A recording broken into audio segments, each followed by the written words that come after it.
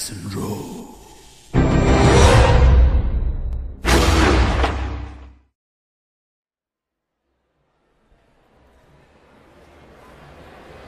Shopping মলের ভেতরে ঢুকে চলন্ত সিঁড়ি দিয়ে উঠে ফার্স্ট ফ্লোরে এসে দাঁড়ালো বছর ৩৫-এর এক মহিলা। তারপর সোজা লিফটের দিকে এগিয়ে গিয়ে সুইচ টিপে অপেক্ষা করতে লাগলো। মহিলার চুলগুলো অবিন্যস্ত, মুখটা একটু যেন দুশ্চিন্তাগ্রস্ত ও ভয় মেশানো। শপিং মল খোলা থাকে রাত 8:30 অবধি। মহিলা তার বাঁ হাতের ঘড়িটার দিকে একবার তাকালো। রাত 8:10। মলে লোকজন খুব বেশি নেই। কেউ সেই মহিলাকে আলাদাভাবে লক্ষ্য করল না। লিফটটা বিশেষভাবে সক্ষম মানুষদের জন্য, কিন্তু মহিলা সবার নজর এড়িয়ে ঢুকে গেল সেই লিফটের ভেতর।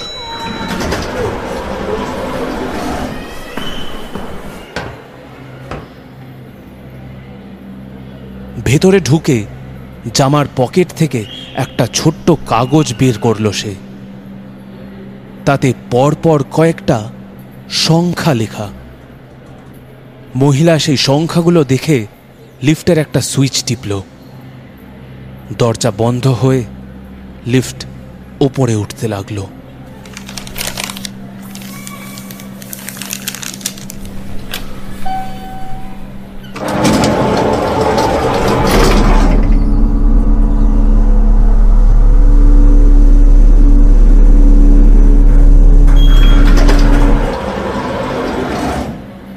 একটু পরে একটা ফ্লোরে এসে লিফটের দরজা খুলে গেল।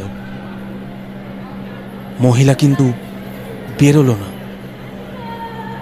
ভীত চোখে আশেপাশে একবার দেখে নিল কেউ লিফটের দিকে এগিয়ে আসছে কিনা। না, কেউ নেই। সবাই নিজের মতো এদিক ওদিক ঘুরছে।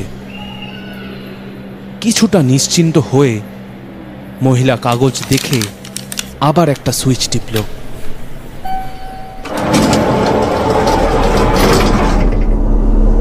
লিফট এবার নিচে নামতে লাগলো।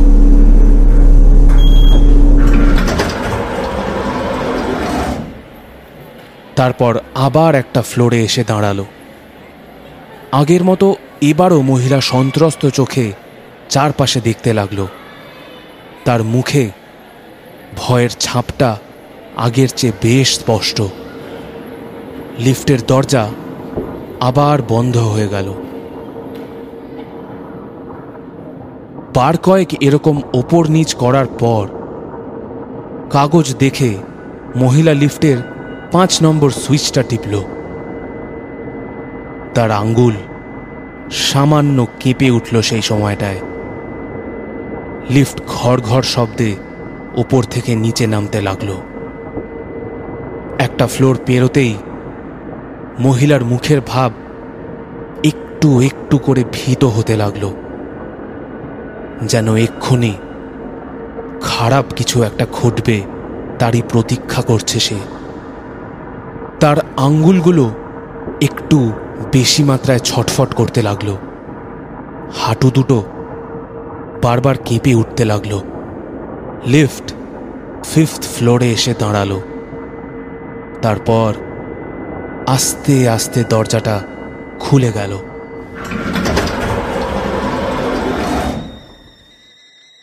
দরজা খুলতেই মহিলা আতঙ্কে লিফটের এক কোণায় সিটিয়ে গেল। তার চোখ লিফটের দরজার দিকে। দরজা দিয়ে একটা বছর 25-এর মেয়ে ঢুকে এলো লিফটের ভেতর। তার গায়ে হুডি জাতীয় একটা পোশাক, ক্যাপটা মাথার ওপর তোলা। ভিতরে ঢুকে সে লিফটের অন্য দিকটায় সরে দাঁড়ালো। তার মুখটা ভালো দেখা গেল না। লিফটের দরজা বন্ধ হতেই মহিলা কাগজ দেখে কাঁপা কাঁপা হাতে সুইচ টিপল। তার দৃষ্টি সেই মেয়েটার দিকে। মাথা হেট করে চুপচাপ দাঁড়িয়ে আছে সে। লিফট আবার উপরে উঠতে লাগলো। স্ক্রিনে এক এক করে লেখা ফুটে উঠতে লাগলো 6, 7, 8। হঠাৎ একটা মৃদু শব্দ ভেসে এলো তার কানে। শব্দটা আসছে তার বাঁ দিক থেকে।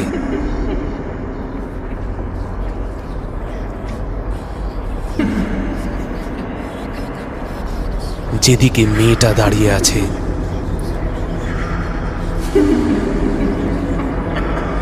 শব্দটা অনেকটা হাসির মতো শোনালো। মেয়েটা যেন চাপা স্বরে হাসছে। মহিলা আতঙ্কে চোখ বুজে ফেলল।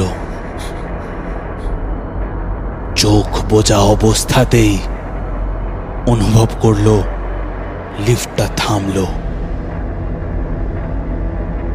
তারপর দরজাটা খুলে গেল।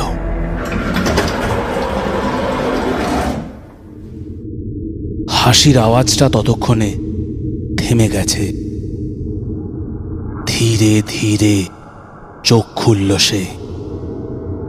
তার মুখটা ইতিমধ্যে ভয় ফ্যাকাশে হয়ে গেছে। লিফটের বাইরে ঘুটঘুটে অন্ধকার, আলোর রেশ মাত্র নেই। মহিলা ধীরে ধীরে তার বাঁ দিকে তাকালো,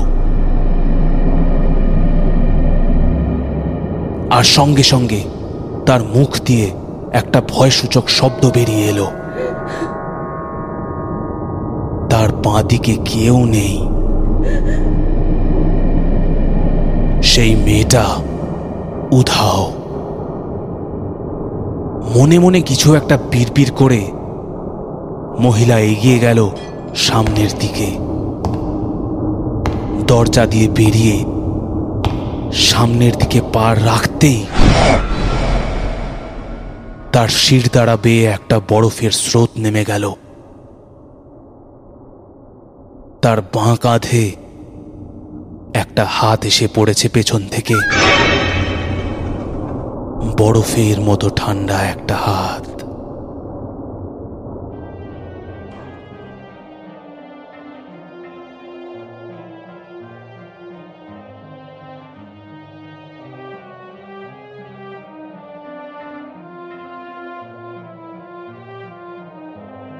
নমস্কার, 221B হ্যারিসন রোড থেকে বলছি। আমি প্রত্যয়। আর আমি সুমিতেন্দ্র। থ্যাংক ইউ এতদিন ধৈর্য ধরে ওয়েট করার জন্য। কিন্তু শুরু করার আগে একটা অ্যানাউন্সমেন্ট। 221B হ্যারিসন রোডের গল্প এখন Spotify, Google podcast, Breaker, radio public এছাড়াও আরও অনেক পডকাস্ট প্ল্যাটফর্মে অ্যাভেলেবল। সৌভিক পোদ্দার দক্ষিণ 24 পরগনার সুভাষ গ্রামে থাকে। বর্তমানে প্রেসিডেন্সি থেকে ম্যাথমেটিক্স নিয়ে মাস্টার্স করছে।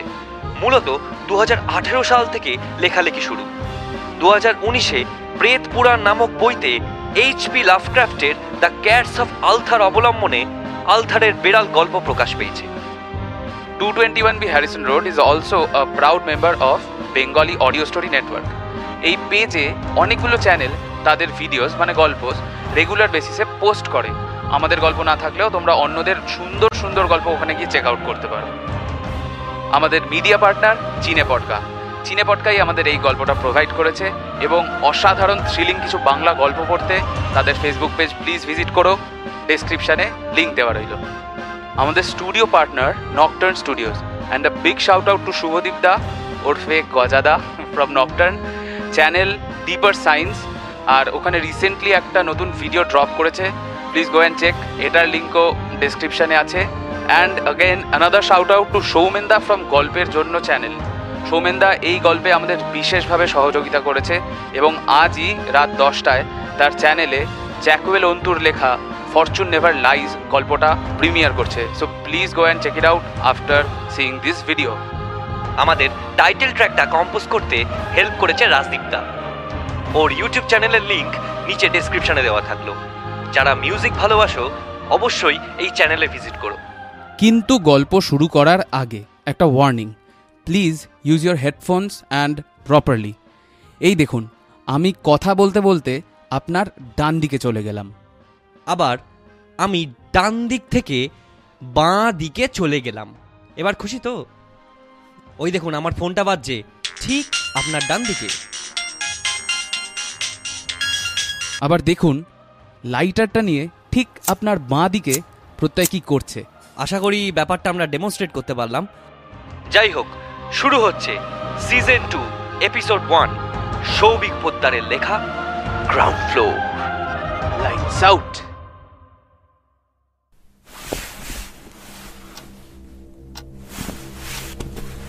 ঘুম আসছে না। ঘড়ির কাঁটা বেশ কিছুক্ষণ হলো 11টা পেরিয়ে গেছে, কিন্তু এখনো চোখে ঘুম নামেনি। গত আধ ঘন্টা ধরে ঘুম আনার ব্যর্থ চেষ্টা করে চলেছি কেবল। চোখ বন্ধ করলেও আপনা থেকেই তা খুলে যাচ্ছে, আর খুলতেই চোখের সামনে দেখতে পাচ্ছি নিশ্ছিদ্র অন্ধকার। সঙ্গে কানে ভেসে আসছে ঘড়ির এক টানা ক্লান্তিহীন টিক টিক শব্দ। শোবার সময় মাথার কাছে ফোনটা রেখেই শুয়েছিলাম। মাঝে মধ্যে স্ক্রিনটা অন করে সময়টা দেখে চলেছি। শেষবার যখন দেখেছিলাম তখন বাজে রাত 11:10। তারপরে আরও 10 মিনিট কেটে গেছে। শরীরের মধ্যে একটা অদ্ভুত অস্বস্তি হচ্ছে। যে কোনো সময় পাশে রাখা ফোনটা বেজে উঠতে পারে, যেন তারই অপেক্ষা করছে এই ঘরের নীরবতা। একটা দম বন্ধ করা পরিবেশ ঘিরে ধরেছে আমায়। প্রবল উৎকণ্ঠা আর কৌতূহল মনের শেষ দরজা অবধি এসে থেমে গিয়েছে। আর তারা বেরোতে পারছে না। তাদের বেরোতে দিইনি আমি। প্রচণ্ড কৌতূহল আর অদম্য ইচ্ছে সত্ত্বেও বিছানায় শুয়ে আছি আমি। ঘরের বাইরে পা রাখিনি। বাইরে প্রচণ্ড ঠান্ডা, কিন্তু বেশ কিছুক্ষণ হলো মনে হচ্ছে ঘরের তাপমাত্রা বেড়ে গেছে। আমি বোধহয় ঘামছি। গা থেকে ছুঁড়ে ফেলে দিলাম লেপটা আর ধরফর করে উঠে বসলাম। হিমাদ্রি এখন কি করছে? সৈকতেরই বা খবর কি? অনেকবার বারণ করেছিলাম ওদের, শোনেনি। কৌতূহল মেটাবার একটা দূরদমনীয় ইচ্ছা চেপে বসেছিল ওদের মনে। তাই আজকের দিনটাই বেছে নিল ওরা। কিউরিওসিটি কিল্ড দ্য ক্যাট, এটা ওদের বলা না বলা সমান। একবার যেটা মনস্থির করবে সেটা ওরা করেই ছাড়বে। এখন মনে হচ্ছে সেদিন সৈকতের ঘরে আড্ডা দিতে না গেলেই বোধহয় ভালো হতো। সেদিন যদি আমরা না যেতাম তাহলে।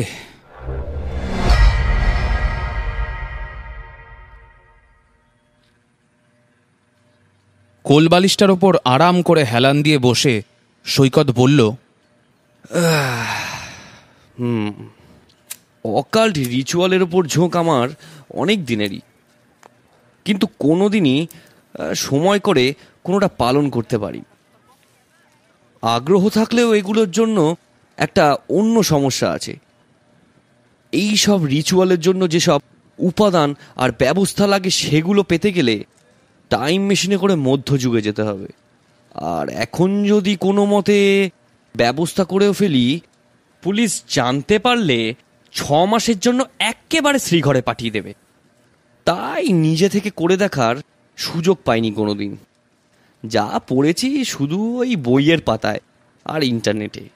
পেন্টাগ্রামের নাম শুনেছিস? শেষের প্রশ্নটা সৈকত আমার দিকে তাকিয়ে করল। আমি মাথা নাড়লাম দুপাশে। এক ধরনের অকাল্ট রিচুয়াল। একটা বৃত্তের মধ্যে একটা পঞ্চভুজ এঁকে তার 5 কোণায় 5টা মোমবাতি জেলে বিশেষ কিছু নিয়ম মেনেই এই রিচুয়াল পালন করতে হয়। এর মাধ্যমে বিশেষ একজনকে আহ্বান জানানো হয়, যার কথা আমরা শুধু বইতে মিথ হিসেবে পাই। কে? আমি জিজ্ঞেস করলাম। লুসিফার, সহজ ভাষায় বললে নরকের শয়তানকে। কোডেক্স গিগাস বা ডেভিলস বাইবেল বইতে যার একটা বিকট আকৃতির ছবি আঁকা আছে। বাইবেল মতে যত অপদেবতা আছে তাদের সকলের শ্রেষ্ঠ এই লুসিফার, মানে অ্যান্টিগড ভাবতে পারিস। ঈশ্বরের মতোই শক্তিশালী, কিন্তু সম্পূর্ণ বিপরীতধর্মী, যে মানুষকে পাপ করতে প্ররোচিত করে। এই পেন্টাগ্রাম রিচুয়ালের মাধ্যমে সেই লুসিফারকে আহ্বান জানিয়ে তার থেকে ইচ্ছে মতন বর বা দাবি মিটিয়ে নেওয়া যায়। তবে ব্যাপার হলো, শয়তান এমনি এমনি সেই দাবি মেটাবে না, বদলে সে একটা স্যাক্রিফাইস চায়। সেটা নির্দিষ্ট সময়ের মধ্যে পূরণ করতে হয়, না হলে যে রিচুয়াল পালন করছে তাকেই সে স্যাক্রিফাইস হিসেবে গ্রহণ করে, মানে সে ওই ব্যক্তির আত্মাকে তার কবজায় নিয়ে আসে। নরকের দরজার আড়ালে সে বন্দী হয়ে যায় চিরকালের জন্য। সেখান থেকে মুক্তির কোনো পথ নেই। ঘরের এক কোণে সিগারেটে শুকটান দিচ্ছিল হিমাদ্রি। কিছুক্ষণ আগেই তার সৈকতের সাথে এক প্রস্ত বাক্যযুদ্ধ হয়ে গেছে। সৈকত অবশ্য সেটা দীর্ঘায়িত হওয়ার সুযোগ দেয়নি। সেই সময়টা নির্বাক শ্রোতা হয়ে বসেছিলাম আমি। কলেজ লাইফ শেষ হওয়ার পর হিমাদ্রি, সৈকত আর আমি 3 বন্ধু একরকম বেকার হয়ে বসেছিলাম। এরা কেউই অবশ্য আমার কলেজের বন্ধু নয়। আমরা থাকি নিউ টাউন এলাকার একটা 12তলা ফ্ল্যাটে। সৈকত আর হিমাদ্রি এখানকার পুরনো বাসিন্দা, আমি নতুন এসেছি। ফ্ল্যাট ছাড়িয়ে কিছু দূরে একটা ছোট পার্ক আছে, সেইখানেই আমার সাথে আলাপ হয় ওদের দুজনের, এবং সমবয়সী হওয়ায় বন্ধুত্ব গড়ে উঠতে বেশি সময় লাগেনি। ওরা দুজন থাকে 4th ফ্লোরে আর আমি 3rd ফ্লোরে। মাঝে মধ্যেই ছুটির দিনে আমাদের আড্ডা বসতো কোনো একজনের ঘরে, কোনোদিন সৈকতের ঘরে, কোনোদিন হিমাদ্রি, আবার কোনোদিন আমার ঘরে।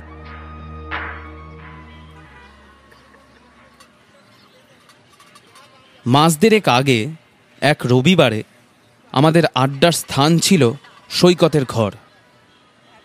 সেদিন সন্ধে 6টা নাগাদ আমি আর হিমাদ্রি সৈকতের ঘরে ঢুকতেই দেখি বিছানার ওপর এক গাদা বইয়ের মাঝে সে বসে রয়েছে। প্রথমে ভেবেছিলাম চাকরির পরীক্ষার জন্য পড়াশোনা করছে বোধহয়। তারপরে বুঝলাম ব্যাপার অন্য। সৈকতকে ভূতে ধরেছে, বা অন্যভাবে বললে অকাল্ট বা অপ্রাকৃত ব্যাপার স্যাপার তন্ত্র সাধনার নেশায় ধরেছে। প্রায় 1 ডজন বাংলা, ইংরেজি, বিভিন্ন ধরনের তন্ত্রমন্ত্রের বই, দেশ বিদেশের নানা অকাল্ট রিচুয়ালের ওপর বই, মোটা মোটা এনসাইক্লোপিডিয়া, এসবের মাঝে ধ্যানস্থ তান্ত্রিকের মতো বসে আছে সে। বিস্ময়ের ভাবটা কাটিয়ে বললাম, তোর আবার এইসবের নেশা হলো কবে থেকে? মৃদু হেসে জবাব দিল সৈকত, অনেক দিন থেকেই। তোদের এতদিন বলিনি, তাই তোরা জানতে পারিসনি। আর ঠিক সেই সময় থেকেই হিমাদ্রির সাথে সৈকতের বাক্যযুদ্ধের সূত্রপাত। হিমাদ্রি যে ঘোর নাস্তিক সেটা ওর সাথে আমার আলাপের কয়েকদিনের মধ্যেই টের পেয়েছিলাম। তাই ঈশ্বর, দেবদেবী, ভূতপ্রেত, শয়তান, মন্ত্রতন্ত্র কোনো কিছুই বিশ্বাস করে না সে। আর এসব জিনিস দেখলেই তার মাথায় রক্ত উঠে যায়। আর আমরাও খুব ভালো করেই জানতাম যে এইসব নিয়ে সামান্যতম তর্কেরও যদি সূত্রপাত হয় তাহলে শতকরা 100% হিমাদ্রিই জিতবে। এতটাই ম্যাচিওর ওর আর্গুমেন্টগুলো, আর এতটাই স্ট্রং ওর হিউমার লেভেল। তার সাথে রেগে গেলে আবার বাপের নাম তুলেও গালাগাল দিতে ছাড়ে না। ছেলেটার যেমন প্রচুর জ্ঞান, তেমনি ওর কথার লাগাম মাত্রা ছাড়া। এই সবই আমাদের হিমাদ্রির সাথে থাকার পূর্ব অভিজ্ঞতা। 15 মিনিট বা আধ ঘন্টা ব্যাপী তর্কের অবসানের পর হিমাদ্রির কেবল একটাই কাজ হতো, পকেট থেকে সিগারেটের প্যাকেট বার করে 2টো সিগারেট নিয়ে একটা আবার জামার পকেটে রেখে আরেকটা ঠোঁটে গুজে লাইটার জ্বালিয়ে ধরাতো। তারপর একটা ধোঁয়ার কুণ্ডলি ছেড়ে বলতো, ধুর, তোদের সাথে না এইসব নিয়ে আলোচনা করে কোনো লাভ নেই, খালি খালি আমার সিগারেটগুলোই নষ্ট হয়। আমার ব্যাপারটা আবার একটু আলাদা। আমি এমন একটা মানুষ যে ঠিক আস্তিকও নয়, আবার নাস্তিকও বলা চলে না। অনাস্তিক বলে মাঝামাঝি যদি কিছু থেকে থাকে তো আমি সেইটা। মাইথোলজি, গড গডেস এইসব নিয়ে আমার একটা আলাদা ইন্টারেস্ট আছে। তেমনি ভূত প্রেত, অকাল্ট রিচুয়ালস, ডেমনিক কালচার এইসব সম্বন্ধেও জানার আগ্রহ আছে। কিন্তু বিশ্বাস করি কি না কেউ জানতে চাইলে হ্যাঁ বা না কিছুই বলতে পারি না। তার একটা কারণ, এইসব আমি নিজে চোখে কখনো ঘটতে দেখিনি। সবই শোনা মিথ। আর নিজের চোখে না দেখলে সেই জিনিস আমার বিশ্বাস করতে বাধে। আমি মন্ত্রমুগ্ধের মতো সৈকতের কথাগুলো শুনছিলাম। ছেলেটার এসব বিষয় যে এত জ্ঞান তা আগে জানতাম না। একটু দম নিয়ে সৈকত আবার বলতে আরম্ভ করলো, তবে আজ তোদের যে জন্য এখানে ডেকেছি সেটাই পেন্টাগ্রাম নিয়ে আলোচনা করার জন্য নয়। ওইসব মধ্যযুগীয় তন্ত্রমন্ত্র, আচার অনুষ্ঠান নিয়েও নয়। আমার বিষয় হচ্ছে মডার্ন কিছু অতি প্রাকৃত রিচুয়াল, যেগুলো পালন করতে মধ্যযুগীয় উপাদান লাগবে না, কিংবা পুলিশি ঝামেলাও পোহাতে হবে না। কেসটা কিরকম বলতো? আমি জিজ্ঞেস করলাম। গুগলে হরর রিচুয়ালস বা স্কেয়ারি গেমস বলে সার্চ করলে দেখবি অন্তত 30-35টা এরকম রিচুয়াল বা গেমের উল্লেখ আছে, যেগুলোর মাধ্যমে নাকি পরলোকের সাথে সংযোগ স্থাপন করা যায়, পরলোকের বাসিন্দাদের ইহজগতে আহ্বান জানানো যায়।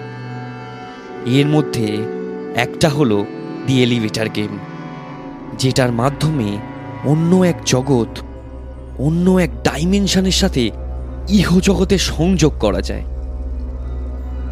আমি যেরকম পড়েছি আর যতটুকু জানি শুধু সেইটুকুই বলছি।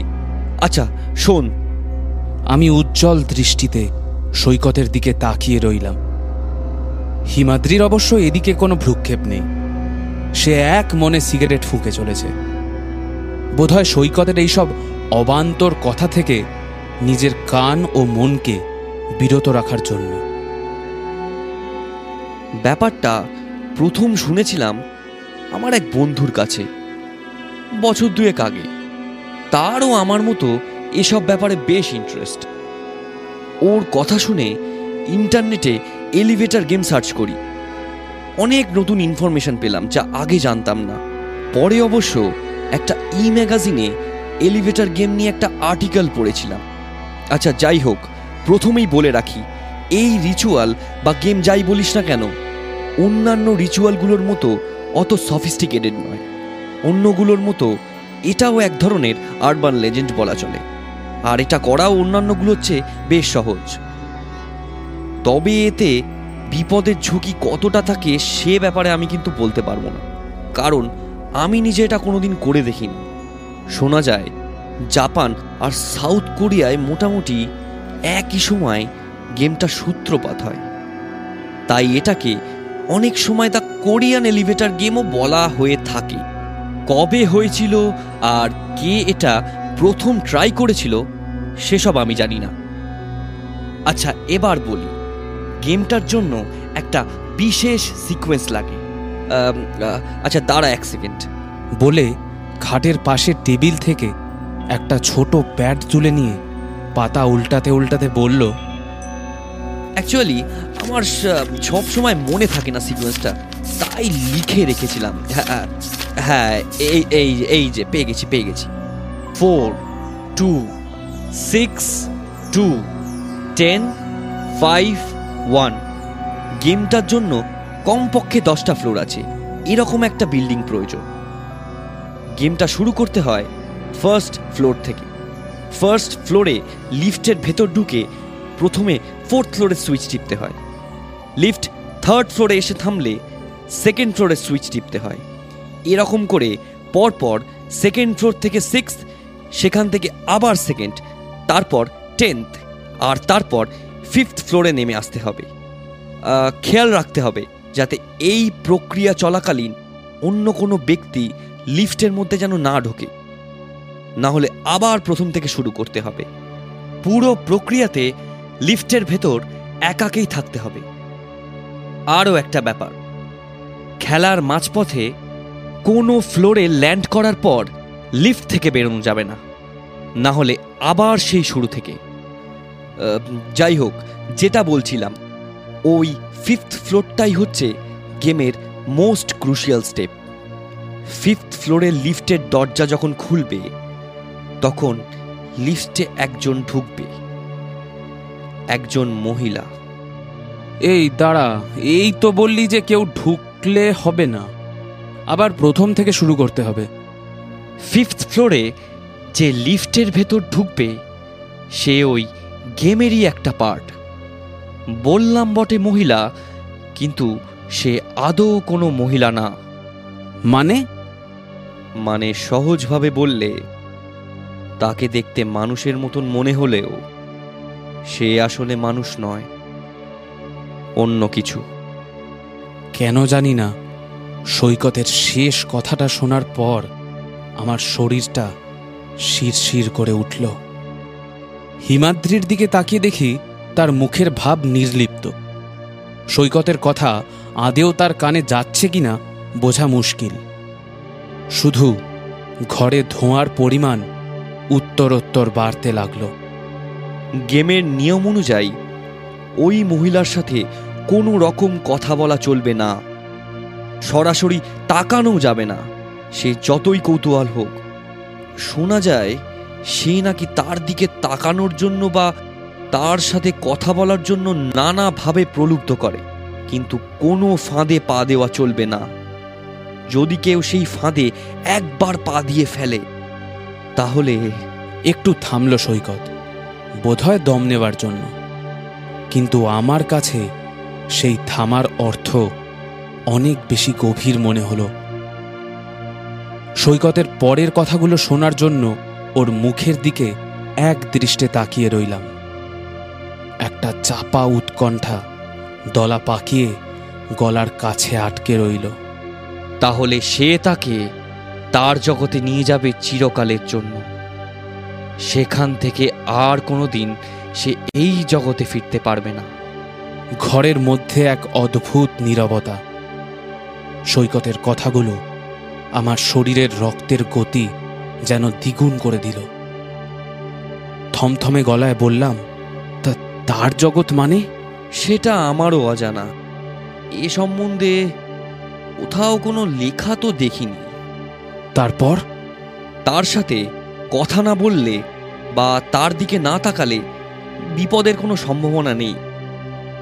লিফটে ঢোকার পর সে চুপচাপ দাঁড়িয়ে থাকবে, তখন ফার্স্ট ফ্লোরের সুইচ টিপতে হবে। নিয়ম অনুযায়ী এখানে দুটো ব্যাপার ঘটতে পারে। এক হচ্ছে 5th ফ্লোর থেকে লিফট সোজা ফার্স্ট ফ্লোরে নেমে আসবে। যদি সেটা হয় তাহলে লিফটের দরজা খোলা মাত্র বেরিয়ে আসতে হবে, কোনো দিকে না তাকিয়ে। এমনকি সেই মুহূর্তে পেছনে দাঁড়িয়ে থাকা আগন্তুক লিফটে ফিরে আসার জন্য ডাকতে পারে। নো অ্যাটেনশন, কথাটা যেন শুনতেই পাসনি এমনভাবে হেঁটে বেরিয়ে যেতে হবে। আর যত তাড়াতাড়ি সম্ভব লিফট থেকে দূরে চলে যেতে হবে, পারলে বিল্ডিং ছেড়ে বেরিয়ে যাওয়াটাই শ্রেয়। এই হলো একটা কেস। যদি এটা হয়, বুঝতে হবে অন্য মাত্রায় যাওয়া এই মুহূর্তে কিন্তু আর সম্ভব নয়। খেলাটা ওখানেই স্টপ করতে হবে।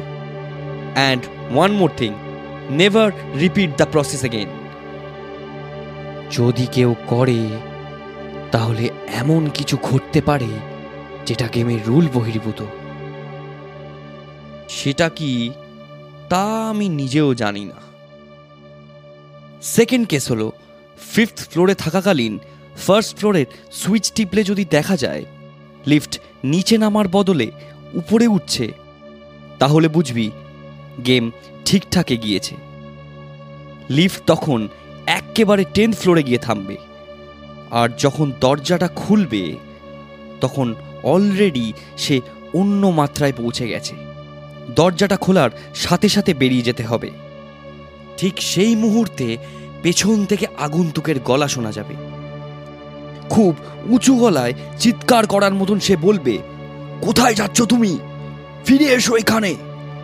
জাস্ট ইগনোর, কারণ কথার উত্তর দেওয়া মানেই সে তার বশে চলে যাবে। সেখান থেকে মুক্তির কোনো উপায় নেই। লিফটের দরজা বন্ধ হলে দেখা যাবে অন্য এক জগতে উপস্থিত হয়েছে সে। কিন্তু তুই বল, বুঝবে কি করে যে সে সত্যি অন্য জগতে উপস্থিত হয়েছে কিনা? কয়েকটা উপায় আছে। একটা হলো, ওখানে ইলেকট্রনিক্সের কোনো জিনিস কাজ করে না। তবে একেবারে কাজ করবে না এটা বলাও ভুল।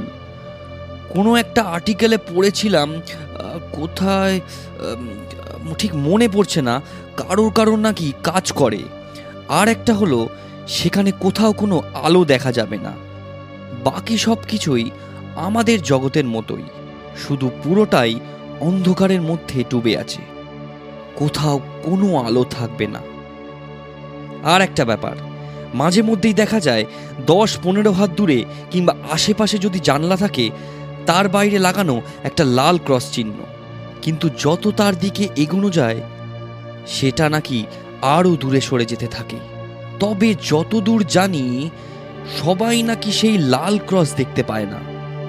আর যারা দেখতে পেয়েছে তারা অদ্ভুত কিছু ঘটনার সম্মুখীন হয়েছে, যেগুলো তারা নিজেরাও ঠিকঠাক বলে যেতে পারেনি। যেমন অদ্ভুত কিছু শব্দ, চারপাশের পরিবেশ হঠাৎ ঠান্ডা হয়ে যাওয়া। এবার ফেরার পদ্ধতিটা বলি শোন। অন্য মাত্রায় যাওয়া যতটা সহজ, ফেরা তার চেয়েও বেশি কঠিন। কারণ বেশিরভাগ ক্ষেত্রে ফেরার সময় নার্ভ ফেল করে, ফলে ভুলের সম্ভাবনা বেড়ে যায়। ফেরার সময় তাকে ঠিক সেই লিফটটি ব্যবহার করতে হবে যেটাতে সে শুরু করেছিল। ম্যাক্সিমাম ভুল এখানেই হয়। সঠিক লিফটে ঢোকার পর ঠিক সেই একই সিকোয়েন্সে আপ ডাউন করতে হবে, মানে 4 2 6 2 10 5 1। আচ্ছা, আগের মতন এবারেও লিফট থেকে বেরোনো নিষেধ। আচ্ছা, ভালো কথা হলো 5th ফ্লোরে যাকে দেখা গেছিল তাকে ফেরার সময় আর দেখা যাবে না। 5th ফ্লোরে আসার পর আবার ফার্স্ট ফ্লোরে সুইচ টিপতে হবে। আবারও সেই আগের মতো দুরকম কেস হতে পারে, হয় লিফট উপরে উঠবে বা নিচে নামবে। যদি ওপরে ওঠে, সঙ্গে সঙ্গে যে কোনো সুইচ টিপে ওপরে ওঠা বন্ধ করতে হবে। যদি বেশি দেরি হয়, লিফট একেবারে 10th ফ্লোরে গিয়ে থামবে। এর মানে হলো অন্য মাত্রার জগৎ তাকে আকৃষ্ট করছে, এবং বেশিরভাগ ক্ষেত্রে তখন সেখান থেকে আর ফেরা যায় না। আর যদি দেখা যায় লিফট স্বাভাবিকভাবেই নিচে নামছে, তাহলে চিন্তার কোনো কারণ নেই। লিফট ফার্স্ট ফ্লোরে আসার পর চুপচাপ বেরিয়ে যেতে হবে। তবে অনেক সময় নাকি দেখা যায় ফার্স্ট ফ্লোরে আসার পরেও সবকিছু আগের মতন দেখতে লাগে না। মানে কিরকম? মানে ধর, ফ্লোরে নামার পর সে দেখলো সামনের দেওয়ালে অদ্ভুত একটা চিহ্ন বা সংকেত লেখা রয়েছে, যেটা খেলার শুরুর আগে ছিল না, বা আগে হয়তো কোনো একটা কিছু ছিল যেটা তখন আর সেখানে নেই। এসবের অর্থ হলো তখন সে পার্থিব জগতে ফেরেনি। তখন আবার লিফটের মধ্যে ঢুকে সেই একই জিনিস রিপিট করতে হবে যতক্ষণ না সে সত্যিকারের আমাদের জগতে ফিরতে পারছে। যদিও এরকম কেস খুব রেয়ার বলে শুনেছি, বেশিরভাগই প্রথমবারই ফিরে আসতে পেরেছে। একটা প্রশ্ন অনেকক্ষণ ধরে মাথায় ঘুরছিল। বললাম, আচ্ছা, এমন কোনো কেস আছে যেখানে কেউ অন্য মাত্রায় যাওয়ার পর আর ফিরতে পারেনি? আছে, থমথমে গলায় বলল সৈকত। তবে খুবই রেয়ার কেস সেগুলো। ওই আর্টিকেলটায় পড়েছিলাম 2012 সালে জাপানে নাকি এরকম একটা ঘটনা ঘটেছিল। কোনো এক শপিং মলে এক মহিলা লিফটে উঠতে উঠতে হঠাৎ করে নাকি অদৃশ্য হয়ে যায়।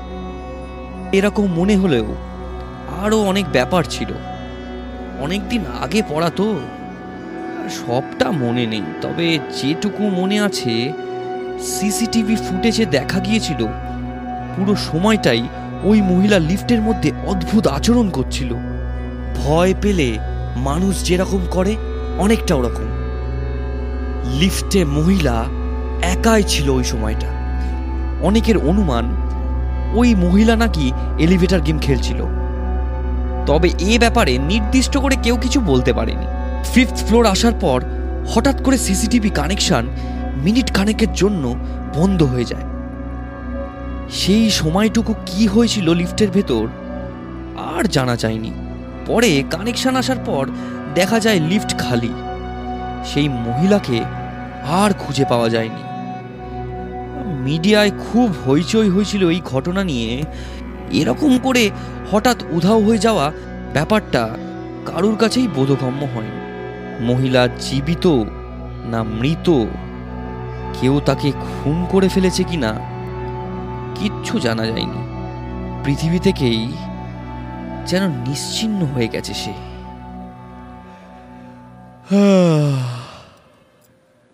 কথা শেষ করে একটা লম্বা হাই তুলল সৈকত।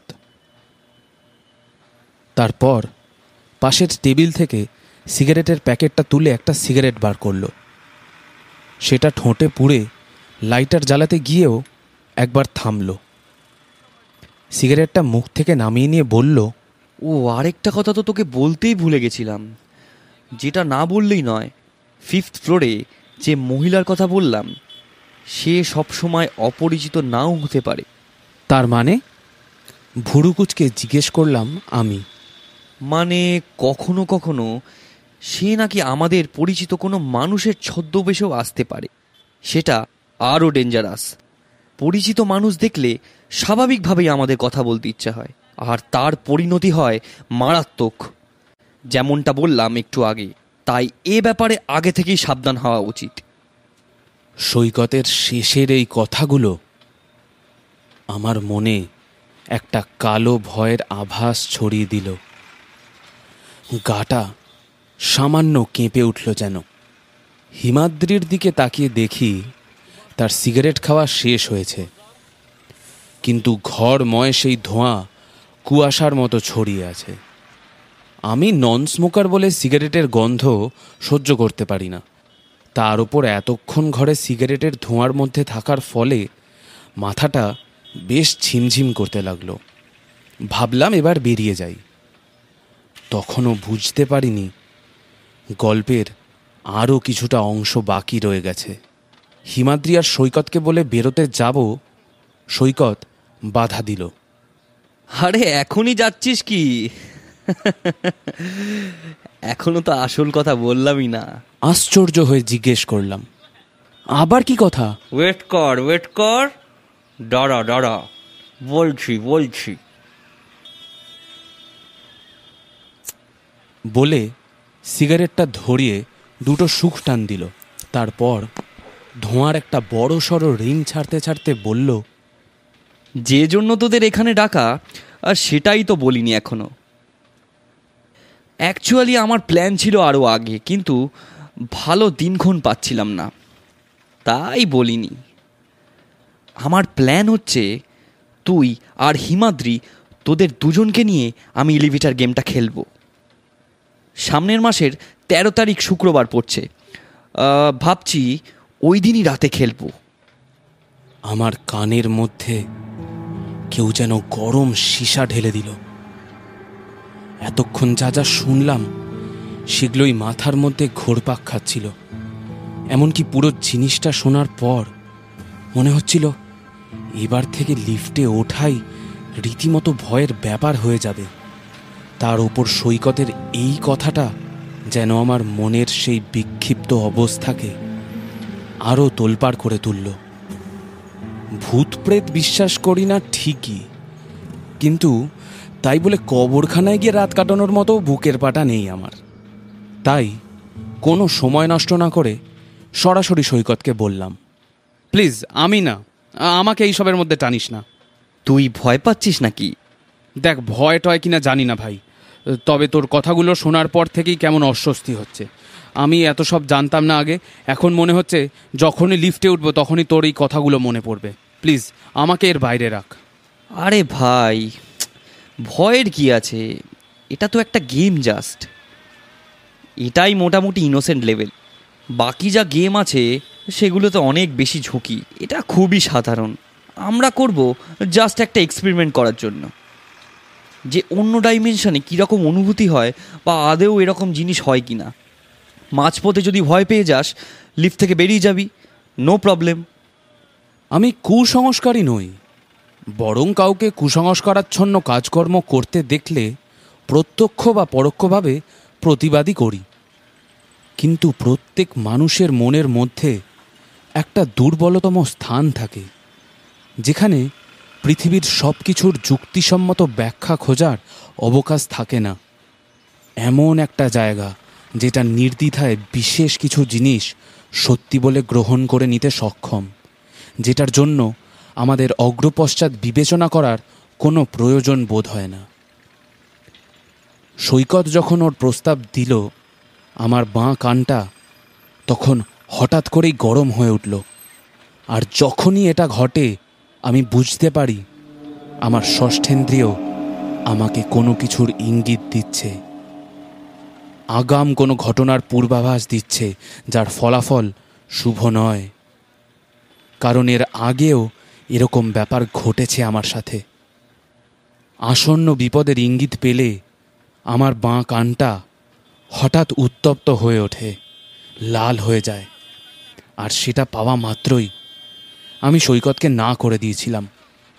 যতই অনুনয় বিনয় করুক, ওর কথায় সায় দেওয়া যাবে না। দেখ সৈকত, আমাকে জোর করিস না। একবার যখন না বলে দিয়েছি সেটা আর হ্যাঁ হবে না, ব্যাস। আর আমি তোকেও বলছি, এসব জিনিসে আগ্রহ আছে ঠিক আছে, কিন্তু ওই অবধি। এইসব জিনিস নিয়ে বেশি নাড়াঘাটা করা ভালো নয়। বিপদ কখনো বলে কয়ে আসে না। কিন্তু ভাবিস না যে আমি ভয় পেয়েছি। আমি শুধু তোদেরকে সাবধান করছি। পৃথিবীর সব জিনিসের ব্যাখ্যা মানুষের কাছে থাকে না। এখনো অনেক কিছু মানুষের অজানা রয়ে গেছে। কেন যে রাজি হলাম না, সেই কথাটা ওদের সামনে আর খোলাখুলি বললাম না। সৈকত আমাকে কিছু একটা বলতে যাচ্ছিল, তার আগেই হিমাদ্রির গলা শোনা গেল। ডিসেম্বরের 13 তারিখেই তাহলে হচ্ছে? আমরা কেউই হিমাদ্রির মুখ থেকে এরকম একটা কথা শোনার জন্য প্রস্তুত ছিলাম না। শেষে কিনা হিমাদ্রি রাজি হয়ে গেল। যে ছেলের এসবের প্রতি বিন্দুমাত্র বিশ্বাস বা আগ্রহ নেই। সৈকত নিজেও যেন বিশ্বাস করতে পারছিল না। আমাদের হতভম্ব মুখ দেখে সজোরে হেসে উঠল হিমাদ্রি। তোরা ভাবছিস আমি রাজি হলাম কি করে? সৈকতের কথাগুলো শুনে খুব হাসিই পাচ্ছিল। আরে খুবই হাসি পাচ্ছিল। চাপতে গিয়ে তো একবার বিষম খেয়ে যাচ্ছিলাম। সত্যি মানুষের কল্পনা শক্তি কতটা নিপুণ হলে এসব আজগুবি গল্প কথা বানাতে পারে। হ্যাঁ, আমি শুধু রাজি হলাম নিজের কৌতূহলের জন্য। কৌতূহল এমন একটা জিনিস যেটা চেপে রাখা খুব কঠিন। মনে হচ্ছে এখনই লিফটের সামনে গিয়ে উঠে পড়ি। দেখি যদি ওই পেতনি ম্যাডামের সাথে দেখা হয়ে যায়। কি বলিস? কথাগুলো হিমাদ্রি হাসি ঠাট্টার ছলে বললেও সৈকত হাসল না। গম্ভীর মুখে সে বলল, হিমাদ্রি, সৌমেন কিন্তু খুব একটা খারাপ কথা বলেনি। পৃথিবীতে এমন অনেক কিছুই আছে যেগুলোর ব্যাখ্যা এই 21st সেঞ্চুরিতেও মানুষ দিতে পারেনি। নইলে পৃথিবীতে আনসলভড মিস্ট্রির সংখ্যা এত বেশি হতো না। হতে পারে ভবিষ্যতের উন্নত মানের টেকনোলজি দিয়ে সেগুলো সলভ করা যাবে, কিন্তু তা সত্ত্বেও বলছি সব কিছু কিন্তু হেসে উড়িয়ে দেওয়া জিনিস না। থাক থাক, তোকে আর জ্ঞান ঝাড়তে হবে না। ক্ষমা দে ভাই, অনেক দেরি হয়ে গেল। প্রায় 8:30 বাজে। তাহলে ওই কথাই রইল, ডিসেম্বরের 13 তারিখ শুক্রবার, তাই তো? একটু রাত হলেই ভালো হয়। তবে লিফট 11:30 নাগাদ বন্ধ হয়ে যায়, তাই কাজটা 11টা নাগাদ করলেই বেটার। তুই 11টা বাজতে মিনিট 10 আগে আমার ঘরে চলে আসিস। বাকি কথা তখনই হবে। ওকে, ফার্স্ট গেমটা তাহলে আমিই খেলবো, তারপর তুই। দেখি মামদো না ব্রহ্মদৈত্য কোনটার দেখা মেলে। আসছি রে, সোমেন আসছি, চ। হিমাদ্রি বেরিয়ে যাওয়ার মিনিট খানেক পর আমিও বেরিয়ে গেলাম। আমাদের আড্ডা সেদিনের মতো সেখানেই সমাপ্ত হলো। স্পষ্ট মনে আছে, সৈকতের ঘর থেকে বেরিয়ে যাওয়ার সময়ও আমার বাঁ কানটা গরম হয়েছিল।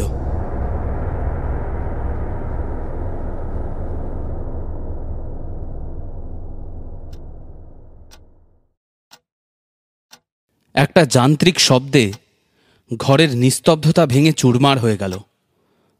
মাথার পাশে রাখা ফোনটা বেজে উঠেছে। তার আলোয় ঘরটা আলোকিত হয়ে গেছে। এক ঝটকায় হাতে তুলে নিলাম সেটা। সৈকত ফোন করেছে। মোবাইলের ঘড়িতে সময় দেখাচ্ছে 11:42। রিসিভ করে কানে দিতেই ওপাশ থেকে সৈকতের চাপা উত্তেজনা ভরা গলা শুনতে পেলাম। Hello Soumen, hello hello Soumen, জেগে আছিস? জেগেই আছি, ঘুমাইনি এখন অবধি। তোদের গেম শেষ? ওপাশ থেকে চট করে কোনো উত্তর পাওয়া গেল না। কিছুক্ষণ ঘষঘষে একটা আওয়াজের পর সৈকতের ভাঙা ভাঙা অস্পষ্ট কথা শুনতে পেলাম। ফোনটা ওই জন্যই করলাম তোকে। হিমাদ্রি এখনো নিচে নামেনি। প্রায় 40 মিনিট হয়ে গেল। লিফট তো এতক্ষণে বন্ধ হয়ে গেছে। হোয়াট? ওকে কল করেও পাওয়া যাচ্ছে না। লাইন বারবার ডিসকানেক্ট হয়ে যাচ্ছে। সেই যে লিফটে উঠেছে তারপর থেকে আর কোনো খবর নেই। শুধু কি? মিনিট 20 আগে আমার হোয়াটসঅ্যাপে হিমাদ্রির একটা মেসেজ ঢোকে। একটা না, দুটো ভয়েস মেসেজ। একটা 7 মিনিটের আর একটা 2 মিনিটের। অডিও দুটো শোনার পরেই হিমাদ্রিকে কল করি আমি, কিন্তু বারবার লাইন কেটে যাচ্ছে। শেষ 10 মিনিটে কম করে হলেও 15 বার চেষ্টা করেছি। খবরটা তোকে জানানোর জন্যই ফোনটা করলাম। কি আছে অডিওতে?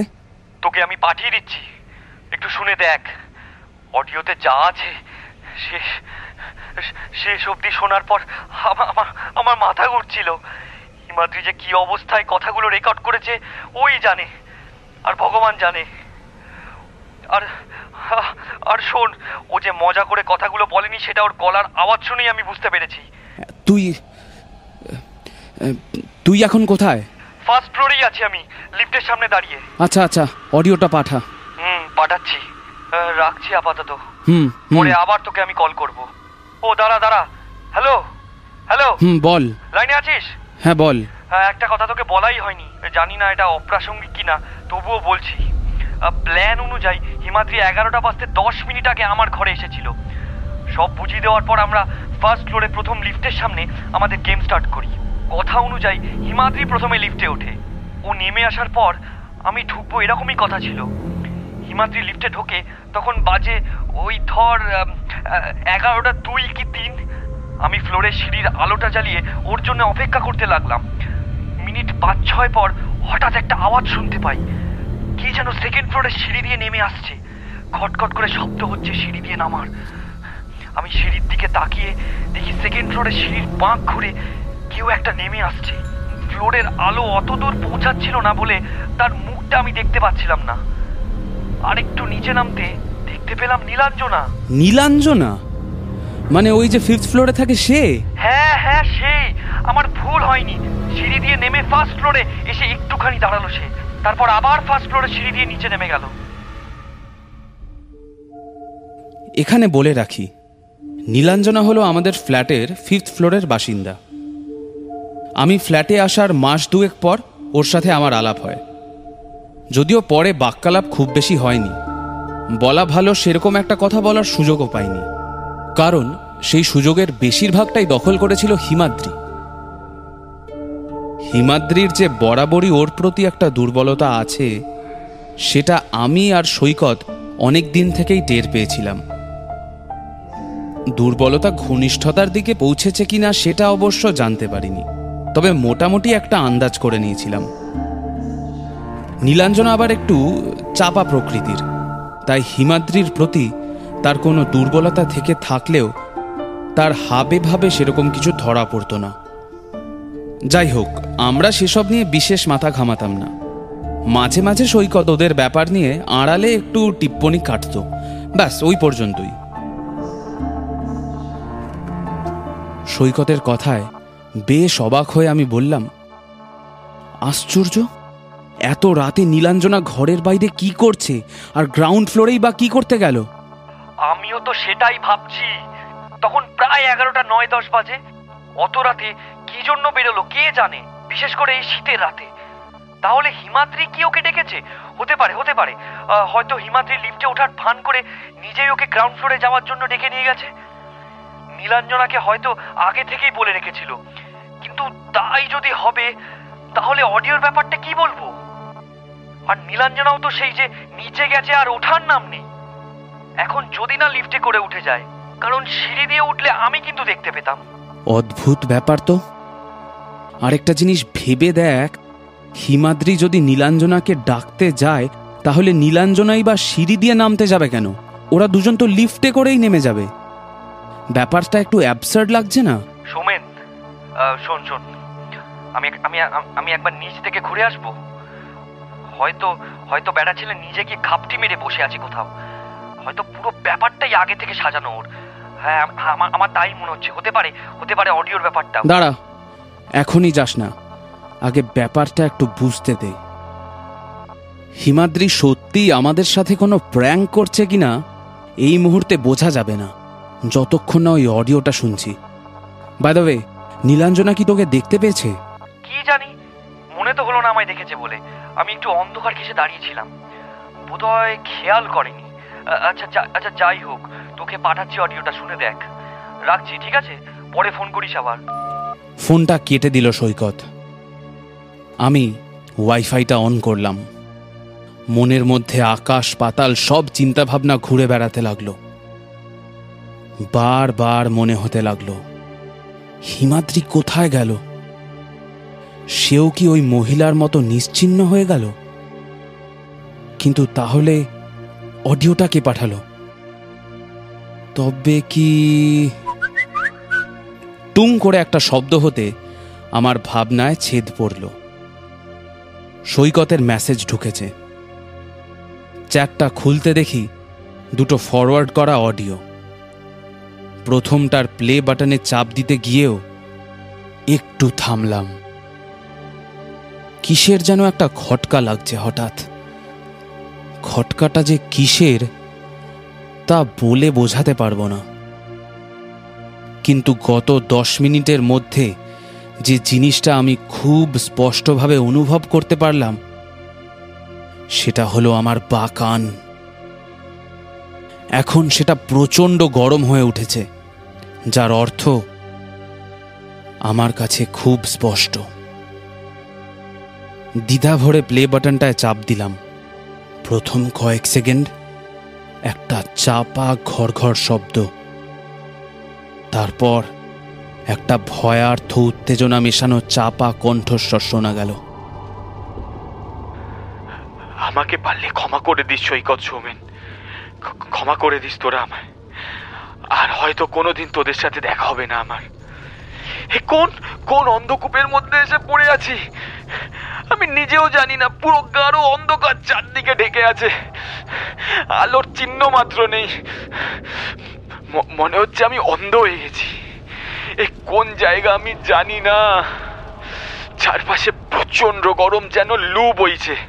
এই জায়গা পৃথিবী হতে পারে না, পৃথিবীর বাইরে জগৎ। চারপাশে একটা অদ্ভুত শব্দ শুনতে পাচ্ছি, একটা ফিস ফিস চাপা গোঙানি আর্তনাদের শব্দ। আমি আমি আমি বোধহয় পাগল হয়ে যাচ্ছি। আমার ভুল ভেঙে গেছে ভাই, ভেঙে গেছে। আমার বিশ্বাস হয়ে গেছে পৃথিবীতে সত্যি এমন একটা জায়গা আছে যেটা আমার জ্ঞানের বাইরে। আমাকে তোরা খুঁজতে যাস না, কারণ খুঁজলেও এ পৃথিবীতে তোরা আমাকে পাবি না। আর হয়তো বেশিক্ষণ বাঁচবো না আমি। আর কিভাবে আমি এই জায়গায় এলাম, জাস্ট এটুকু বলতে চাই তোদের। প্ল্যান অনুযায়ী গেমের সব নিয়ম কানুন বুঝে আমি আর সৈকত 11টার সময় ফার্স্ট ফ্লোরে লিফটের সামনে এসে দাঁড়াই। আমি প্রথমে লিফটে উঠি, তারপর 4, 2, 6, 2, 10 অর্ডারে 10 নম্বর ফ্লোরে আসার পর 5th ফ্লোরে সুইচ টিপি। লিফট নামতে থাকে। আমার দৃঢ় বিশ্বাস ছিল 5th ফ্লোরে লিফটে কেউ ঢুকবে না, কারণ এইসব অলৌকিক জিনিসপত্রে কোনোদিনই বিশ্বাস করতাম না আমি। শীতকাল বলে ফ্ল্যাটে সবাই মোটামুটি 11টার মধ্যে শুয়েও পড়ে। আর তাছাড়া এই সময় কেউ জেগে থাকবে বলে আমার মনেও হয়নি, বা জেগে থাকলেও আশা করি এই লিফটের তার প্রয়োজন হবে না। ফিফথ ফ্লোরে আসার পর লিফটের দরজা খুলে দেখি বাইরে ঘুটঘুটে অন্ধকার। মানে সবার ঘরের দরজা বন্ধ, সেই সাথে ফ্লোরের লাইটও। আমার একটু হাসি পেল। মোবাইলে ফ্ল্যাশ লাইটটা জ্বালিয়ে লিফটের মধ্যে দাঁড়িয়ে চারপাশটা একবার দেখেই নিলাম, যদি কেউ ঢোকে। অন্য ফ্লোরগুলোর তুলনায় ফিফথ ফ্লোরে একটু বেশিক্ষণ দাঁড়ালাম। প্রায় মিনিট খানেক দাঁড়ানোর পর যখন কেউ ঢুকলো না, তারপর দরজা বন্ধ করে দিলাম।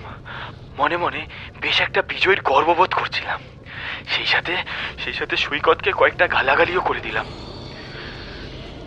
দরজা বন্ধ হতেই একটা অদ্ভুত ফন্দি এলো মাথায়। আর সঙ্গে সঙ্গে গেমের নিয়মের বাইরে একটা কাজ করে ফেললাম। ফার্স্ট ফ্লোরের সুইচ না টিপে গ্রাউন্ড ফ্লোরের সুইচ টিপে দিলাম। ফন্দিটা হলো, গ্রাউন্ড ফ্লোরে নেমে সিঁড়ি দিয়ে ফার্স্ট ফ্লোরে উঠে পেছন দিক দিয়ে সৈকতকে ভয় পাইয়ে দেব। লিফট নামতে লাগলো, কিন্তু ফোর্থ ফ্লোরে আসতেই লিফটটা থেমে গেল। অর্থাৎ কেউ ফোর্থ ফ্লোরের বাইরে লিফটের সুইচ টিপেছে। এত রাতে কেউ লিফটে উঠবে ভাবতে পারিনি আমি। দরজা খুলতেই দেখি একটা মেয়ে দাঁড়িয়ে, বয়স মোটামুটি 24 কি 25 হবে। কোনো কথা না বলে চুপচাপ ঢুকে এলো লিফটে। গায়ে একটা সবুজ রঙের হুডি আর নীল রঙের জিন্স। হুডির ক্যাপটা নামানো, কিন্তু তার গলা চুলগুলো এমন ভাবে মুখের চারপাশে ছিল যে ভালোভাবে দেখা গেল না তার মুখটা। লিফটে ঢুকে এক কোণে সে দাঁড়ালো, তাতে তার মুখটা আরো ঢাকা পড়ে গেল। মেয়েটাকে আগে কখনো ফ্ল্যাটে দেখি বলে মনে পড়লো না, কারণ ফোর্থ ফ্লোরে সবাই আমার চেনা। হয়তো অন্য ফ্লোরে কোনো বাসিন্দা। লিফট আবার নামতে লাগলো, কিন্তু সেকেন্ড ফ্লোর আসতেই আবার থেমে গেল সেটা। অথচ সে বা আমি কেউই মাঝপথে সেকেন্ড ফ্লোরের সুইচটা টিপিনি। দরজা খুলতে দেখি বাইরে কেউ নেই। তাহলে লিফটটা থামলো কেন? হঠাৎ দেখি মেয়েটা আমার পাশ দিয়ে বেরিয়ে যাচ্ছে।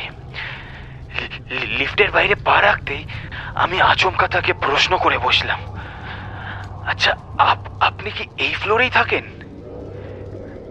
সে এক মুহূর্ত থমকালো, মুখে কিচ্ছু বলল না, আমার দিকে ফিরেও তাকালো না।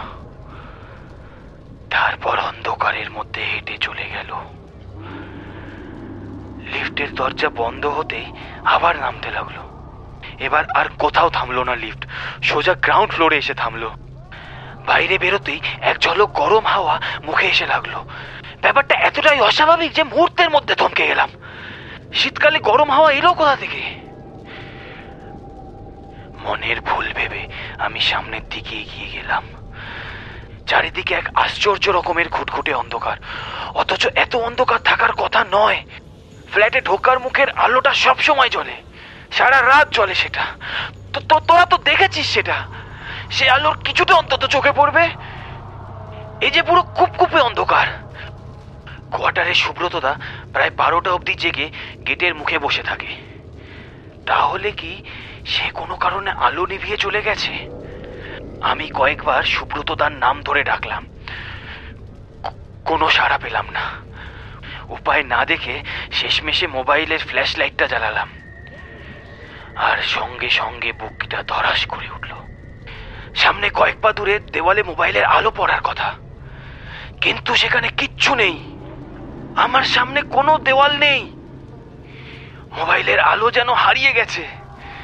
ডান দিকে বা দিকে আলো ঘোরাতে দেখি সেখানেও কোনো রকম আলো নেই, পুরো অন্ধকার। কোথাও দেওয়ালের কোনো চিহ্ন মাত্র নেই। এমনকি পেছনে ঘুরতে দেখি লিফটের দরজাও উধাও।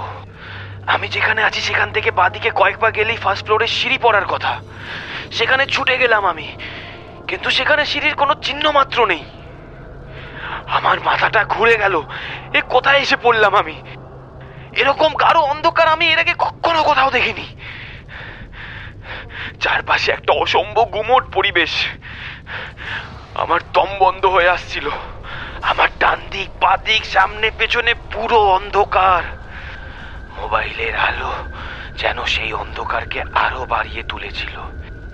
এর মধ্যে হঠাৎ একটা অদ্ভুত শব্দ আমার কানে এলো। ধুপ ধুপ করে একটা শব্দ, যেন কেউ ভারী পা ফেলে এগিয়ে আসছে। আওয়াজটা এতই গম্ভীর যে বিশাল বড় আকৃতির কিছু না হলে এরকম আওয়াজ হতে পারে না। আর সেই সাথে নাকে এলো একটা অদ্ভুত পোড়া গন্ধ, অনেকটা মাংস পোড়া দুর্গন্ধের মতো। আমার নাক জ্বলে যেতে লাগলো সেই গন্ধে। 4-5 মিনিট উদ্ভ্রান্তের মতো ঘুরে বেড়ালাম আমি, কিন্তু বেরোনোর কোনো পথ পেলাম না। শেষ পর্যন্ত মেঝেতেই বসে পড়লাম। মেঝেটাও দেখি গরম। যত সময় যাচ্ছে চারপাশটা গরম ভাবটা যেন বেড়ে চলেছে। আর সেই শব্দটা যেন ক্রমশ আমার দিকে এগিয়ে চলে আসছে, আর সেই সঙ্গে গন্ধটাও বেড়ে যেতে লাগলো। এরপর আর হিমাদ্রির কথা শোনা গেল না। তার বদলে শেষ 10 সেকেন্ড যে শব্দটা শুনলাম সেটার কথা হিমাদ্রির মুখেই শুনেছি। একটা গম্ভীর অথচ জোরালো আওয়াজ যেন বহুদূর থেকে ভেসে আসছে, যেন 100টা হাতি একই সঙ্গে এক তালে পা ফেলে এগিয়ে আসছে। ঠিক 1 সেকেন্ড পর পর আওয়াজটা হয়ে চলেছে। আওয়াজটা কিসের তা বুঝতে পারলাম না। 10 সেকেন্ড পর অডিওটা শেষ হয়ে গেল। দ্বিতীয় অডিওটা চালাতেই একটা প্রবল উত্তেজিত কণ্ঠ আমার রক্ত জল করে দিল। আমি সব বুঝতে পেরেছি। এই অন্ধকার, চারপাশের আগুনের মতো গরম হাওয়া, চারপাশের গোঙানি, আর্তনাদ, সেই পায়ের শব্দ, সেই পোড়া গন্ধ, এসবের মানে আমি এখন সব বুঝতে পেরেছি। এসব জিনিস এতদিন শুধু গল্পে পড়েছি আমি। এসব যে সত্যি হতে পারে এসব আমার ধারণা ছিল না। লিফটে সেই মেয়েটা, আমি বুঝতে পেরেছি এখন। ও মানুষ নয়, ও এ জগতের দূত। আমি তার সাথে কথা বলায় সে আমাকে এই জগতে নিয়ে এসেছে। একটু আগেই মোবাইলের আলোয় তাকে দেখলাম। আমার কয়েক হাত সামনে দাঁড়িয়ে ছিল সে। সেই একই পোশাক যেমনটা লিফটে দেখেছিলাম। শুধু তখন যেটা দেখতে পাইনি, এখন সেটা দেখতে পেলাম। তার মুখ, কি বিভৎস সেই মুখ। হলদেতে ফ্যাকাশে একটা মুখ। মুখের বিভিন্ন জায়গায় ক্ষত বিক্ষত আর পোড়া দাগ। আর সবচেয়ে ভয়ঙ্কর তার চোখ দুটো। সেখানে মণি বলে কিচ্ছু নেই, পুরোটাই নিরেট কালো। মাত্র কয়েক সেকেন্ডের জন্য দেখেছিলাম, আর তারপরেই অন্ধকারে হারিয়ে গেল। আর সঙ্গে সঙ্গে একটা তীক্ষ্ণ গলায় বিভৎস খিলখিলে হাসি ভেসে এলো আমার সামনে।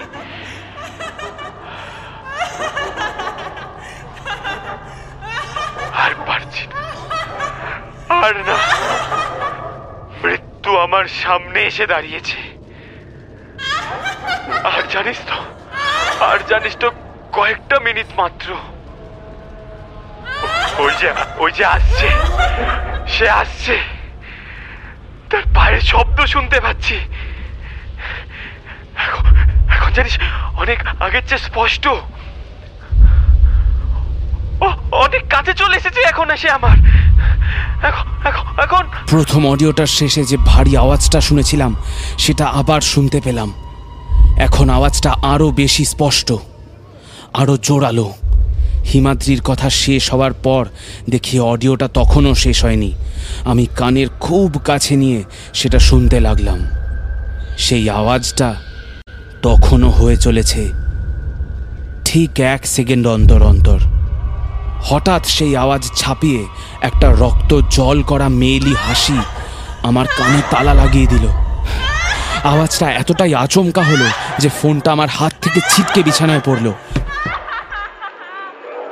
মাত্র 5-6 সেকেন্ড শোনা গেল সেই হাসির শব্দ, তারপর সব চুপ। কয়েক মিনিট চুপচাপ বসে রইলাম।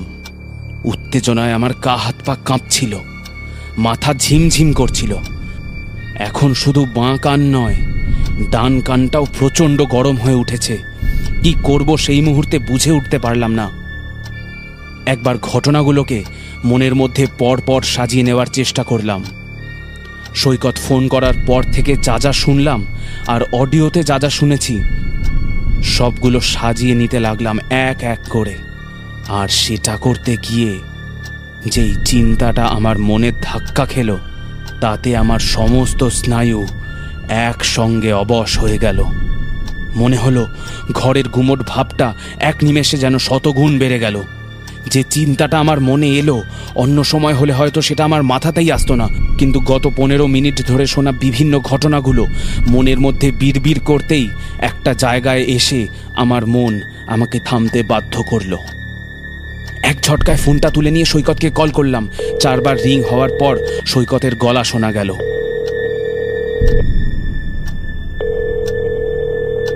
হ্যাঁ বল। তুই কোথায়? এই তো আমি ফার্স্ট ফ্লোরে দাঁড়িয়ে আছি, লিফটের সামনে। তুই কি পাগল হয়ে গেছিস? এখনো ওখানে দাঁড়িয়ে আছিস? উত্তেজনায় আমার গলা কাঁপতে লাগলো। শিগগির ঘরে যা, আর এক মুহূর্তও দাঁড়াবি না। কিন্তু হিমাদ্রি। যা বলছি তাই কর, নো কোয়েশ্চেন্স নাও। হিমাদ্রির কথা পরে বলছি, এখন যত তাড়াতাড়ি সম্ভব নিজের ঘরে যা, কুইক কুইক। আর হ্যাঁ, হিমাদ্রিকে খোঁজার জন্য ভুলেও গ্রাউন্ড ফ্লোরে নামবি না, মনের ভুলেও না। কিন্তু কেন? যা বলছি সেটা কর। আমার গলার স্বর এক ধাপে অনেকটা চড়ে গেল। আচ্ছা ঠিক আছে। ফোনটা কানে ধরে রইলাম। ঘরের নিস্তব্ধতা ভেদ করে নিজের হৃৎপিণ্ডের শব্দ শুনতে পাচ্ছি যেন। ওপাশ থেকে দ্রুত সিঁড়ি দিয়ে ওঠার শব্দ কানে আসতে লাগলো। মিনিট খানেক পর আবার সৈকতের গলা শোনা গেল। হ্যাঁ হ্যাঁ হ্যাঁ, বল বল। ঘরে ঢুকেছিস? হ্যাঁ। দরজা লক করেছিস? হ্যাঁ, কিন্তু ঘরের লাইটগুলো কেন জ্বলছে না কে জানে।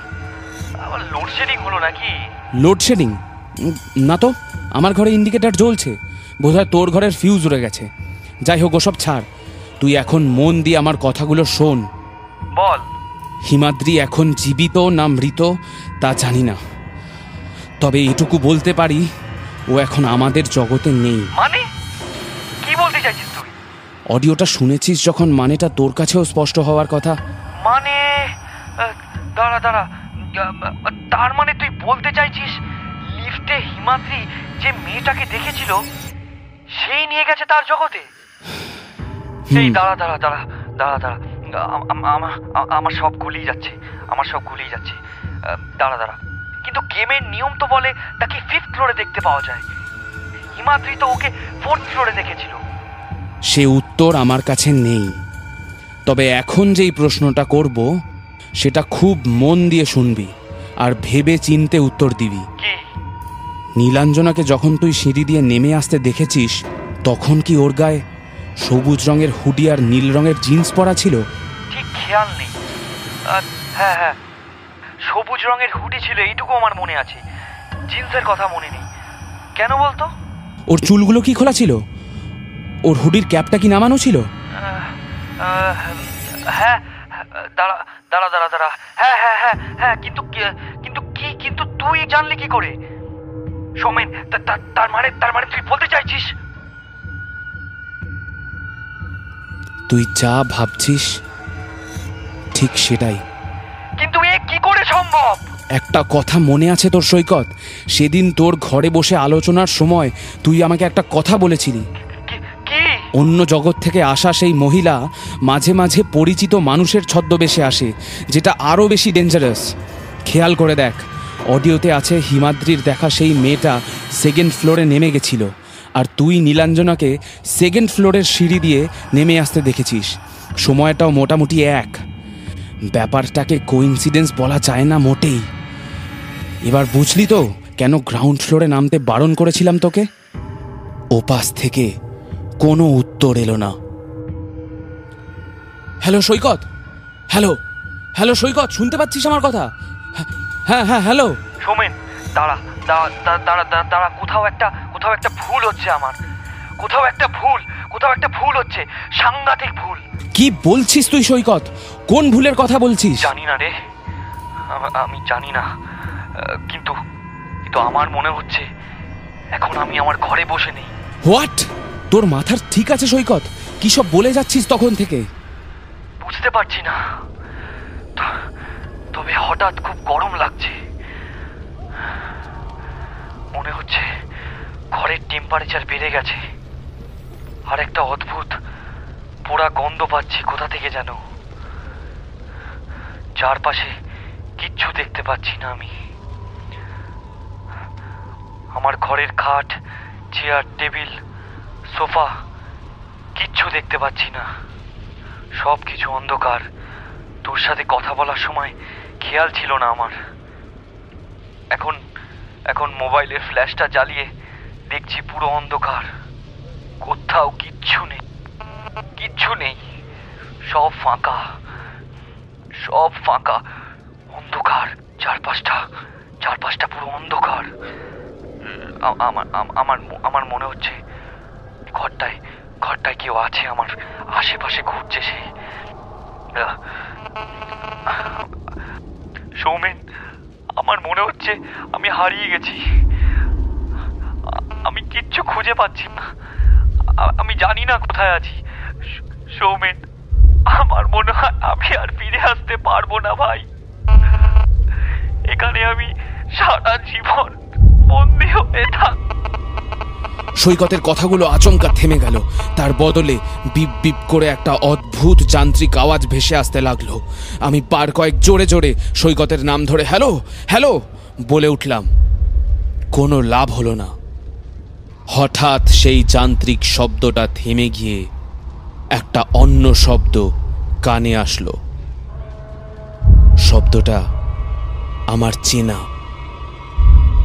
কিছুক্ষণ আগেই সেটা শুনেছি হিমাদ্রির অডিওতে। একটা ভারী কিছু এগিয়ে আসার শব্দ। সৈকতের শেষের কথাগুলোর অর্থ হঠাৎই আমার কাছে খুব স্পষ্ট হয়ে উঠল। প্রথমবার ফোন করার সময় সৈকত কিছু একটা কথা আমার কাছে গোপন করে গেছে। এমন একটা কথা যেটা ইচ্ছাকৃত হোক বা অনিচ্ছাকৃতই হোক ও আমাকে বলেনি বা বলতে চায়নি।